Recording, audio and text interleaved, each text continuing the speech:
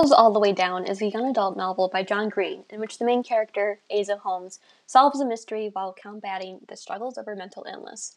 John Green was born on August 24th, 1977, in Indianapolis, Indiana. The eldest child of Mike and Sidney Green and older brother to Hank Green, John would grow up to become a young adult author, educator, business owner, and father, among many titles. While he was born in the Midwest, John would spend most of his childhood in the South. Upon completing high school, John Green moved back to the Midwest, where he double majored in English and Religious Studies at Kenyon College in Ohio and graduated in 2000. John would go on to spend the next several years working on his first book while working a full-time job. Looking for Alaska was published in 2005 by Dunton's Children's and is loosely based on Green's experience at boarding school in Alabama. In 2006, John ended up winning the Prince Award for his debut novel before going on to publish An Abundance of Catherines. If you're not familiar with John Green, as a young adult author, you may have recognized him from Crash Course World History, U.S. History, or English Literature as part of the Crash Course YouTube channel that was launched in 2011 by Complexly. While all of these projects were underway, Green was still working on publishing books for young adults. In 2009, he published Paper Towns, and in 2012, he published his most popular book, The Fault in Our Stars. Both books were successful enough to be made into movies, and Hulu adapted Looking for Alaska into a television series just recently in 2019. While John Green has accomplished a lot, reflections of hardship in his own life appear in his books in the recurring themes of depression, bullying, and mortality.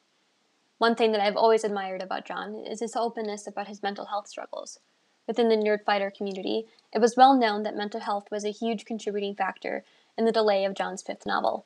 He has mentioned in countless Vlogbrother videos that he has always lived with some version of mental health struggles, namely OCD, depression, and generalized anxiety. While the young adult characters in his novels always had some sort of worry or dilemma going on, none of his characters or novels' major themes revolved around mental health, until Asa Holmes was imagined, the main character in John Green's fifth and latest young adult novel, Turtles All the Way Down. At the time I first realized I might be fictional, my weekdays were spent at a publicly funded institution on the north side of Indianapolis called White River High School, where I was required to eat lunch at a particular time, between 12:37 p.m. and 1:14 p.m., by forces so much larger than myself that I couldn't even begin to identify them. If those forces had given me a different lunch period, or if the table mates who helped author my fate had chosen a different topic of conversation that September day, I would have been a different end, or at least a different middle. But I was beginning to learn that your life is a story told about you, not one you tell. Of course, you pretend to be the author. You have to. You think, I now choose to go to lunch when that monotone beep rains from on high at 12:37. But really, the bell decides. You think you're the painter, but you're the canvas. I was eating a peanut butter and honey sandwich and drinking a Dr. Pepper. Across the table from me, Michael Turner was scribbling in a yellow paper notebook. Our lunch table was like a lawn-running play on Broadway. The cast changed over the years, but the roles never did. Michael was the artsy one. He was talking to Daisy Ramirez, who played the role of my best and most fearless friend since elementary school. But I couldn't follow their conversation over the noise of all the others. What was my part in the play? The sidekick. I was Daisy's friend, or Miss Holmes's daughter. I was somebody's something. Didn't you go to camp with him? Daisy asked me. With who? Davis Pickett, she said. Yeah, I said. Why? Aren't you listening? Daisy asked. I am listening, I thought, to the cacophony of my digestive tract.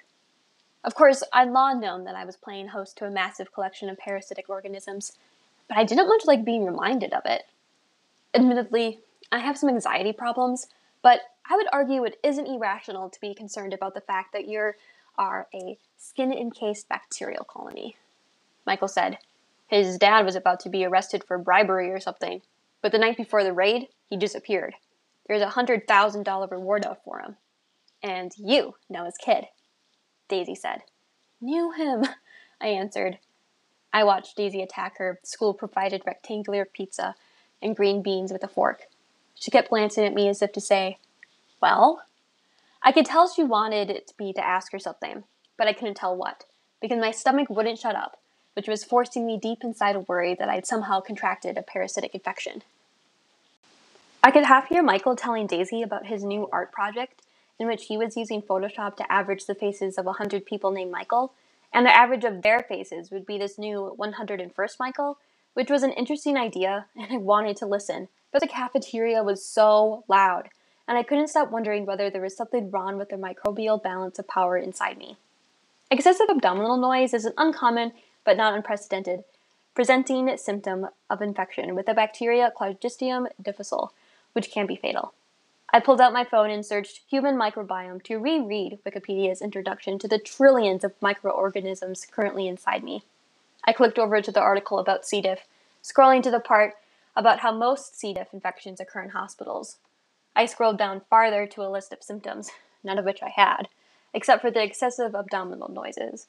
Although I knew from previous searches that the Cleveland Clinic had reported the case of one person who died of C. diff after presenting with only abdominal pain and fever. I reminded myself that I didn't have a fever, and myself replied, "You don't have a fever yet." At the cafeteria, where a shrinking slice of my consciousness still resided, Daisy was telling Michael that his averaging project shouldn't be about people named Michael, but about imprisoned men who'd later been exonerated. "It'll be easier anyway," she said, "because they all have mugshots taken from the same angle. And then it's not just about names, but about race and class and mass incarceration." And Michael was like, "You're a genius, Daisy." And she said, "You sound surprised." And meanwhile, I was thinking that if half the cells inside of you are not you, doesn't that challenge the whole notion of me as a singular pronoun, let alone the author of my fate? And I fell pretty far down that recursive wormhole until it transported me completely out of White River High School cafeteria into some non-sensorial place only properly crazy people get to visit. Ever since I was little, I've pressed my right thumbnail into the finger pad of my middle finger, and so now there's this weird callus over my fingerprint. After so many years of doing this, I can open up a crack in the skin really easily, so I cover it up with a band-aid to try and prevent infection.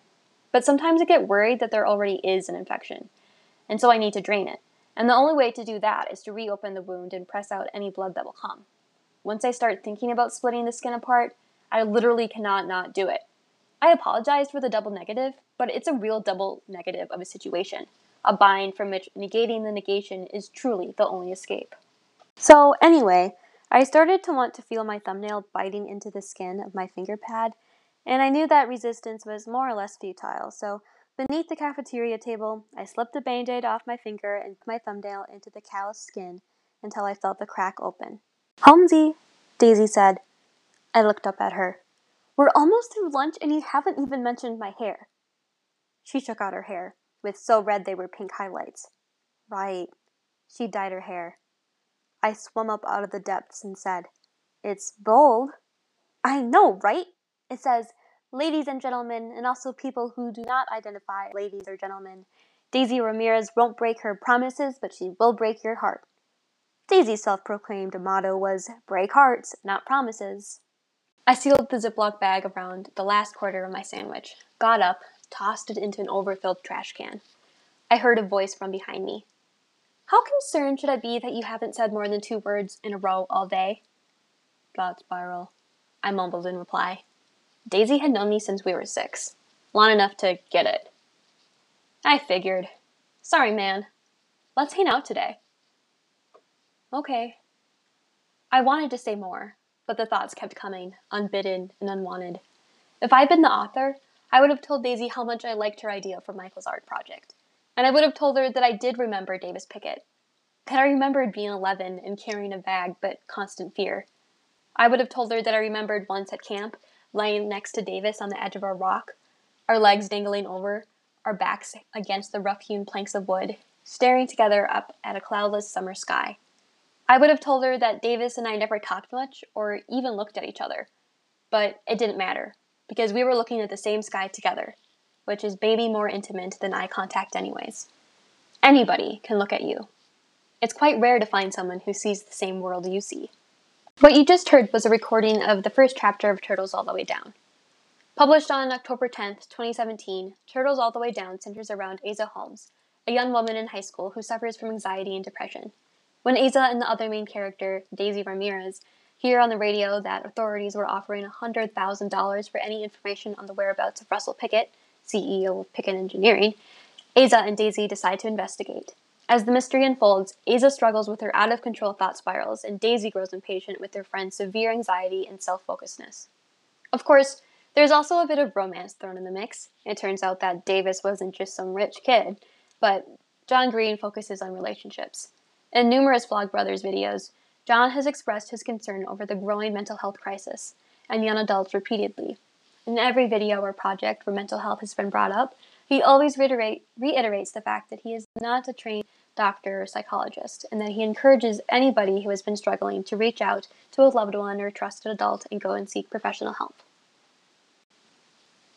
In Turtles, Aza's journey with anxiety, depression, and OCD doesn't have a start and end point. In fact, it doesn't even really have a middle. But that's exactly what it's like to live with chronic mental illness, and John Green takes that feeling and pours it into his fifth phenomenal novel. So why should we be interested in Turtles All the Way Down? Why should we care about John Green and his work? Why should we care enough to eventually listen to a podcast devoted to all things John Green, Nerdbacteria, and Turtles All the Way Down? Well, to take a page out of John's writing habits, I will tell you why in 3 parts. First, mental health is such an important conversation that all of us, no matter our age, should be having. Chances are, each one of us either lives with some diagnosed mental health problem or knows someone who does. Second, John Green is a storyteller, and while everyone might not love his writing style or his novels or his fast-paced videos, most can agree that this guy has done his part in decreasing world suck. And finally, while I am a strong believer in studying the classics like Alice in Wonderland and Wind in the Willows, I also think that it is super important to analyze new forms of media, whether that's through podcasts, YouTube videos, or novels. Well, that's completely up to you. I'll end this podcast like John Green by saying, as they say in my hometown, don't forget to be awesome.